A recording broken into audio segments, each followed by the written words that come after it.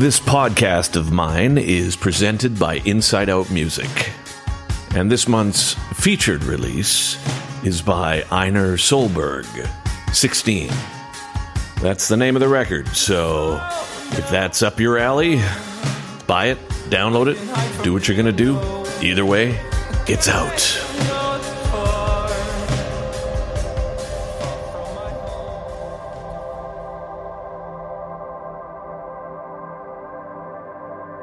Hello, everybody. My name is Devin Townsend, and welcome to the Devin Townsend podcast. If you don't know who I am a 51-year-old male, bald Canadian musician, and I've been doing this for many, many years. I've got in the vicinity of 30, 35 releases. I've written books, I've done educational courses, I've toured for many years, and the type of music that I do has run the gamut between harps and flutes and extreme death metal. And that's kind of my personality too, to a certain degree. This podcast is brought to you by Inside Out Records. This is the record label that I've been with for the past 2 decades, and they've been very supportive, and they've allowed me to do all these strange types of music that I do, and they keep putting it out, even when all signs would point to the fact that maybe this kind of disparate output that I've done between these polar extremes would be confusing to an audience. And it has been. During the pandemic, I recorded about 13 podcasts. And at that time, it was just something that I had done to try and help to the degree that I was able by describing and discussing the process in which my early releases had involved. And they asked me to continue it, but with a visual. And if you've never been seen, if you're not used to being on video, having your face represent your work in a very tangible way like this, I bet you the majority of you would feel very strange about it. And I know I did. So they asked me to do this video podcast almost a year ago. And I've been trying to work up, not the courage necessarily, but perhaps the gumption to actually go ahead and do this. And what was the hang-up? Well, I guess the hang-up existed fundamentally with me wanting to be of some degree of help to people during this period. And that, I guess the parameters of what that entailed was just kind of elusive to me. On some level, I thought that maybe continuing to talk about the albums would help. But then it seemed like when I was investigating what other podcasts do, there was really this wide berth of content that people were involved with. Either it was controversial opinions or product reviews or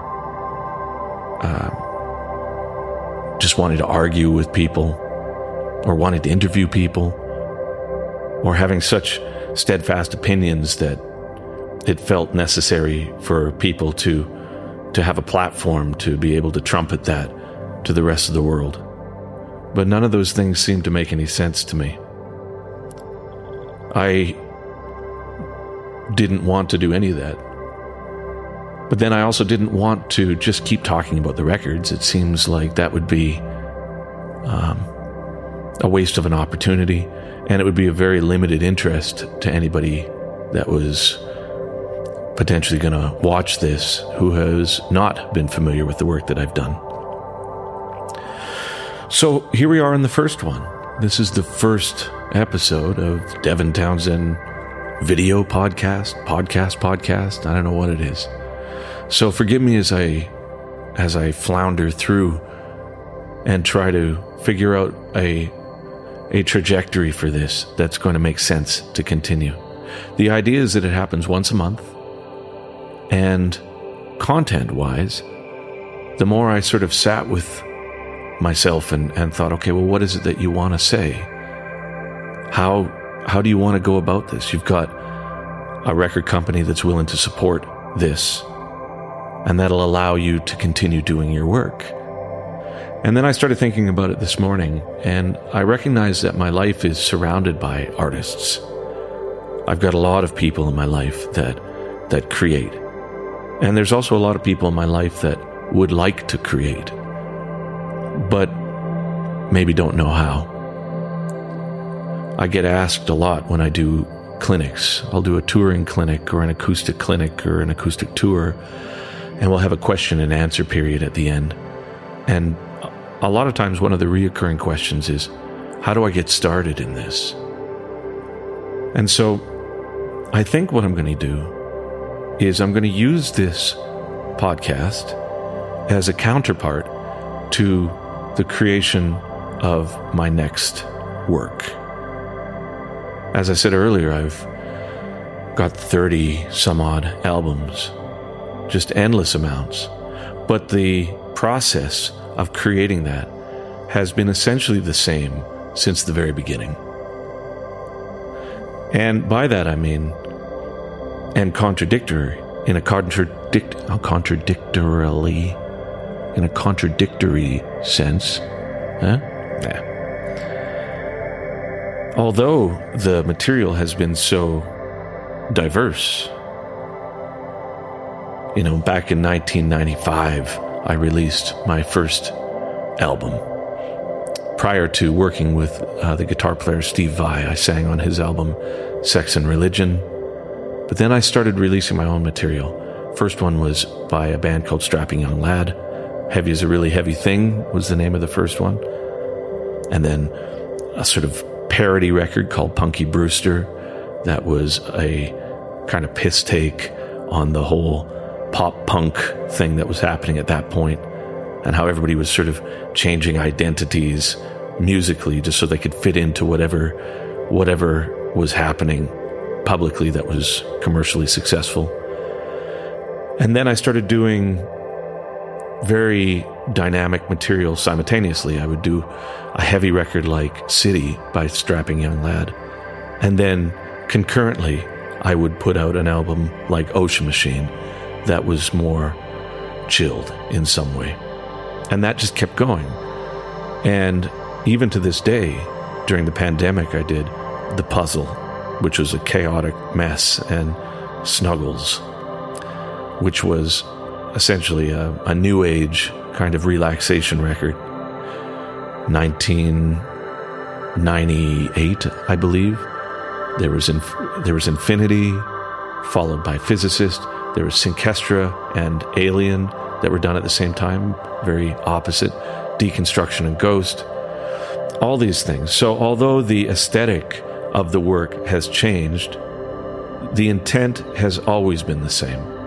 And so the best way for me to long-windedly give an answer to how does one start to become a professional creative, I would say you have to identify your intent. And that's a lot easier said than done. Because when you think about that as a phrase, it's easy to flippantly say things like, okay, my intent is to become famous. My intent is to make a lot of money. My intent is to attract women, men, whatever your preference is. But I think that's a very surface goal, and none of those things will sustain a career on an intrinsic level, in my opinion. I think if you get famous, or if you make a lot of money, or if you get a lot of sex. It could end up being, in the interim, something that seems fantastic, but long term, to sustain that, I don't think that intent holds enough creative fuel. So, what was my intent? Well, fortunately, it snuck up on me, because it has been there since the beginning, but I wasn't emotionally mature enough from the get-go to be able to identify how it kept peering through my work. When I did the first Strapping Young Lad record, it was fueled essentially on anger or spite. And then when I did Ocean Machine, it was fueled by sadness. It was fueled by a new participation with the idea of people whom I cared about dying. And then City was fueled by spite on some level. And then every record that came after that, at the time I had assumed that I was just writing about, a random topic. It was almost like it was an arbitrary theme. But in hindsight, I see that every record has essentially been a document or an essay, in a weird way, about where I was at that certain point in my life. And I would suggest that most artists have that as at least a subconscious intent in the work. And why? Since I was very young, I was attracted to music and art because it was able to express for me things that as a person I was unable to express in whichever way. I'm sure you know the feeling if you hear a song or if you see a painting or if you watch a film that really scratches an itch. Say you heard a song when you were in your teens and you were struck by how accurately that summarized how you feel. And so to pursue music in the ways that I did, it was really about trying to identify how I was feeling. And everybody's different, but for me, I think a lot of that was because I wasn't able to understand how I felt emotionally.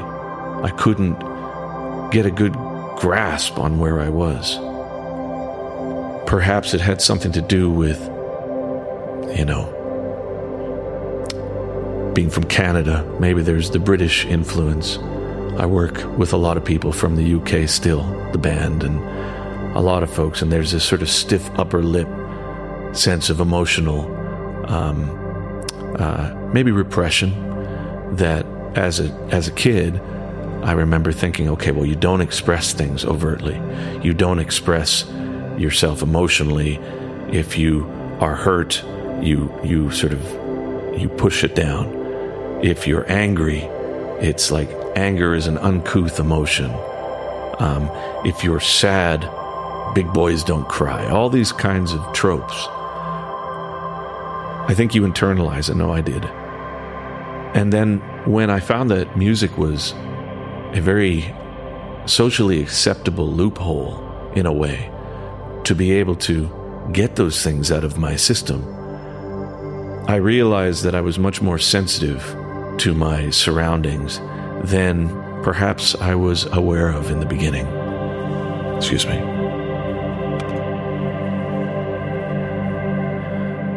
So then music became, without me even recognizing it in the beginning, a way for me to just get it out of my system. If I was as emotional as I recognized in hindsight that I was, to have an avenue that I can actualize those feelings and then be able to stand back from it objectively and say, yeah, that is how I was feeling. And then once it's done, it's almost like by completing a song, by completing an album, I was able to then have perspective on where I was.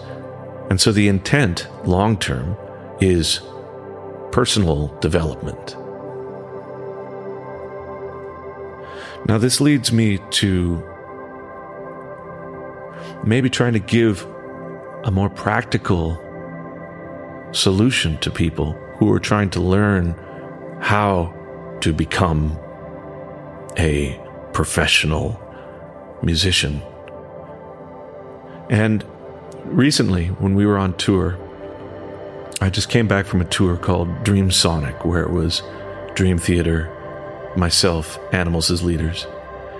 And we did an interview with a YouTube personality named Rick Beato.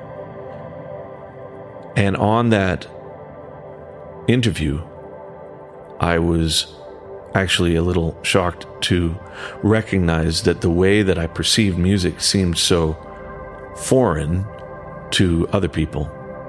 I was told many years back that the way that I perceive music is through something called synesthesia. And I was always hesitant to accept that because it just seemed like an overly complicated way to describe something that just was. But during the course of that interview, and you can find it online, myself, John Petrucci, and Tosin Abasi, I was talking about synesthesia. And since that time, I've been asked a lot about it. From the point of view of it being perhaps an abnormality or a proclivity that I had that was rare. And frankly, I feel like I can almost contest that. And the reason for that is because I think it's just the explanation of what synesthesia is makes it seem very abstract. And let me explain. What synesthesia, to my understanding, describes is a kind of cross-collateralization of emotional information. So, for example, you might hear people that say, this sounds like red to me. This color has a very triangular feel to me. This food is pointy. These are some of the ways that synesthesia, prior to me investigating what it meant in my own creative process, was described to me as. And that was always an abstract way to describe it that, although I related to, I can certainly see how it would make people feel like, yeah, that doesn't exist for me. I can't understand that. But let me try and decode it another way and see if this resonates with any of you. Because if it does, I think it could potentially be a step to incorporate in your own understanding of your creative world, and by nature of it, potentially find ways to discover your intent creatively through this. I did an interview yesterday where I started talking about it again, and I provided myself some insight onto how I feel about it, and I'll share that. Say we look at synesthesia less as an abstract concept and more as a practical reflection of how something made you feel, and during the time in which you felt that, there was something there that when you see, hear, touch, smell, or feel that, it reminds you of that emotion. Okay, say you were in a state of distress Maybe you were afraid of something, or you were stressed about not getting a job, or maybe somebody didn't come home when you thought they were going to come home, and you were upset and your mind was like going crazy. As a human being, I think there's probably only a handful of emotions. In a broad sense, it becomes more nuanced as you go into each of them, but really, fear, joy, happiness. Is that it? Fear, joy, happiness, anger, you're horny. My point is, we're pretty simple creatures in that sense. And so you were one of those, fearful. And during that time, there was a sound that was playing, if you're a musical mind. Or there was a color in the room that all this was happening, and you're a visually oriented person.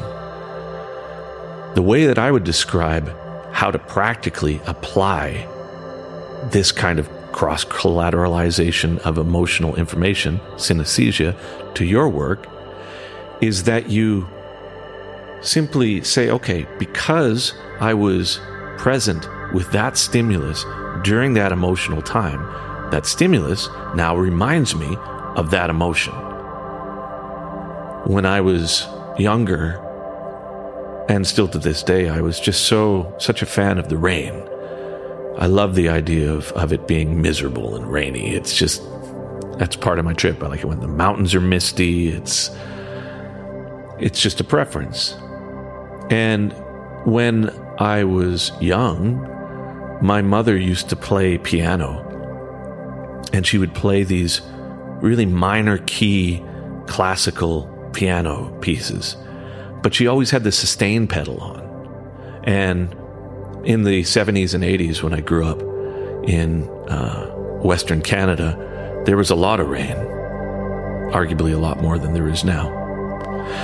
And as a young child, I would remember the sound of the sustained minor key notes in reference to a stormy day. So then when I would hear minor key reverbed type notes, it would immediately bring me back to that experience. And so fast forward to being a musician now, if I think what this song requires is that sense of melancholy. Maybe that's just the mood that I'm in when I'm writing. I pick up the guitar and I write, and I'm in a melancholy mood.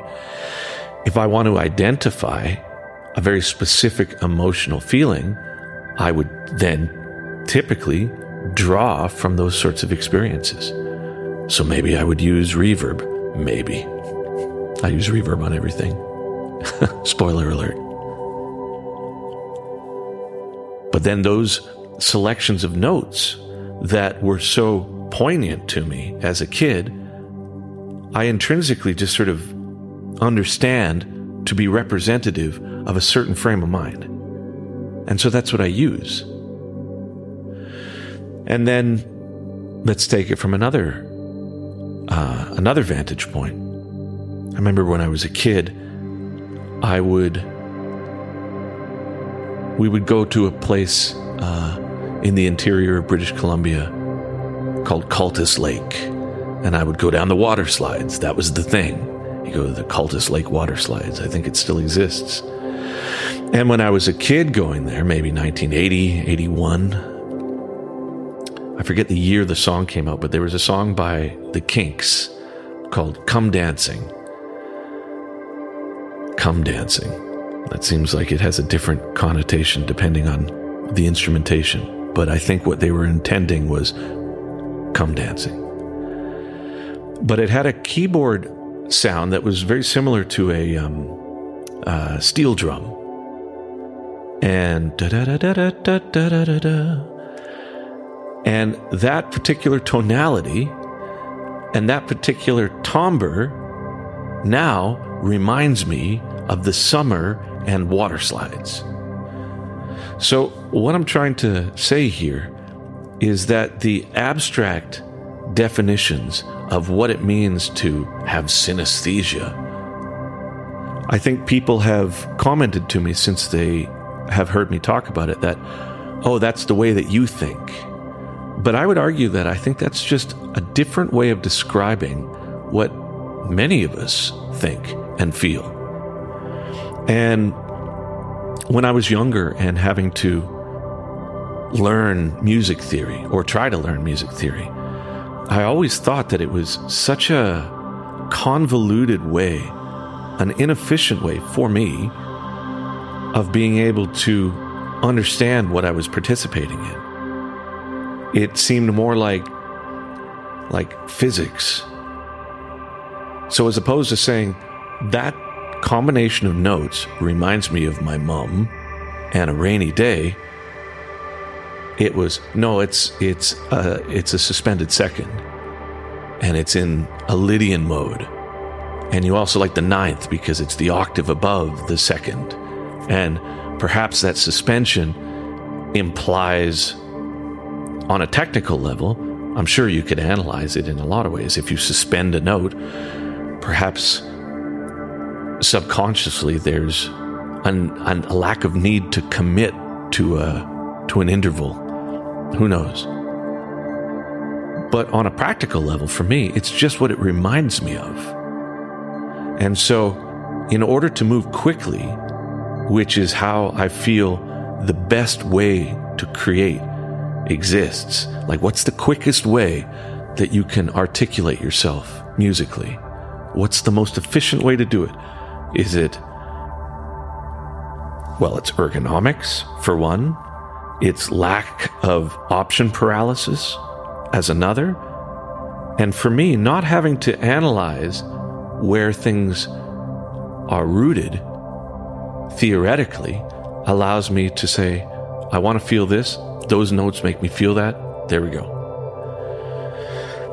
That being said, I think, yes, it's a different language, and I think it's a learnable language for people who find it much quicker for themselves to say, how do I discern what it is that I want to do with this musical passage? Well, I know that it maybe modally makes sense for me to do this, maybe theoretically, the key, all those things. There's people that I know that is a much more efficient way for them to think.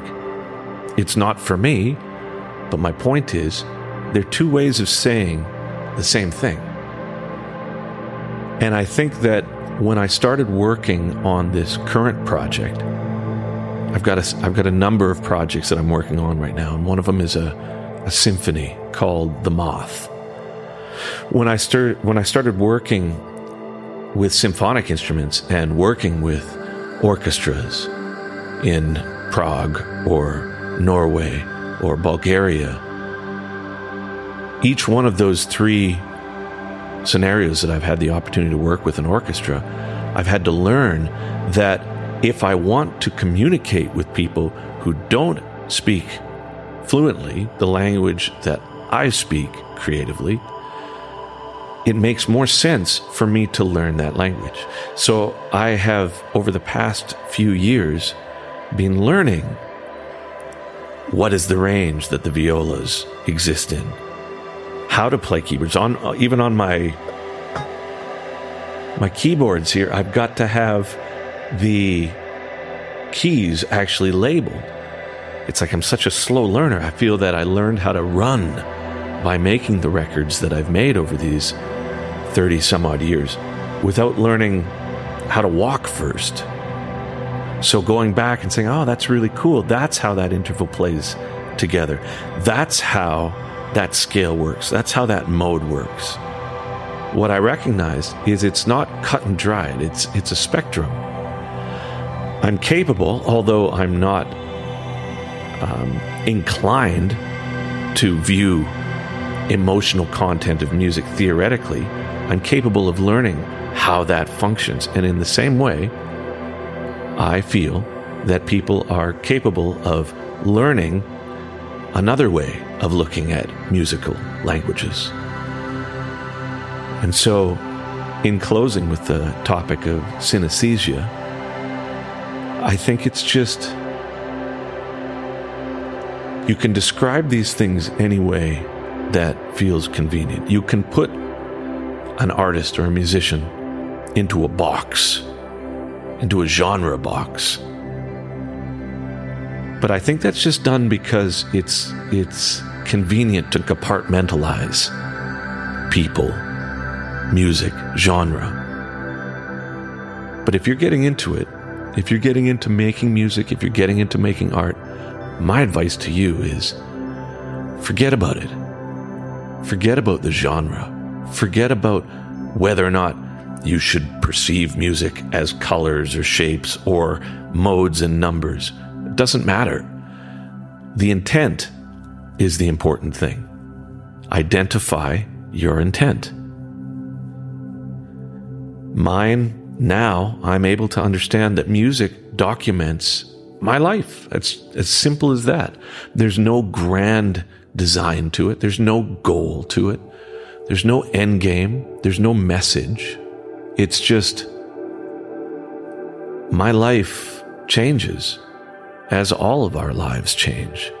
And music, I'm so grateful for, because at a young age, I recognized that it was a way for me to express something that as a person, I felt incapable of expressing. So that was my intent. So over the next year, 2 years, I intend to keep this podcast going and use it as an opportunity to document the progress that these new works that I'm involved with will take shape with. Does that make sense? That doesn't make sense. But my hope is that by documenting the things that I'm uncovering about myself and my own process during this, because it is all completely, unequivocally a work in progress, perhaps that can be of some use to you as well. Making music, making art, making films, expressing ourselves is innately human, and I think very important, specifically in a period of time where things are so uncertain, whether or not it's AI or political landscape or environmental landscape. There's so much uncertainty about this, and so much of what we have as entertainment now is frightening, or at least seems to profit on some level from everybody being upset all the time and divided. I think that underlines how important it is to learn the tools to express ourselves creatively. I think it helps. I think it helps other people. It helped me when I was a kid. It helped me be able to say, I'm incapable of saying what this song says so perfectly. Thank you. And that's the intent. So I'm going to keep this first one a little shorter, and I will be back next month. And I look forward to sharing the insights as to where things have progressed. I've got a couple more tours. I've got Arctangent Festival in a couple of weeks, Australian tour. But the whole time I'm writing. Current projects, The Moth, Dream Piece, and a project that I think I'm going to call Power Nerd. I'll keep you posted on all of them as they go. Thank you for the support, always. Thanks to Inside Out for supporting my work. Thanks to all the companies that support as well. I look forward to seeing you next month. Please take care of yourself. This is Devin, out.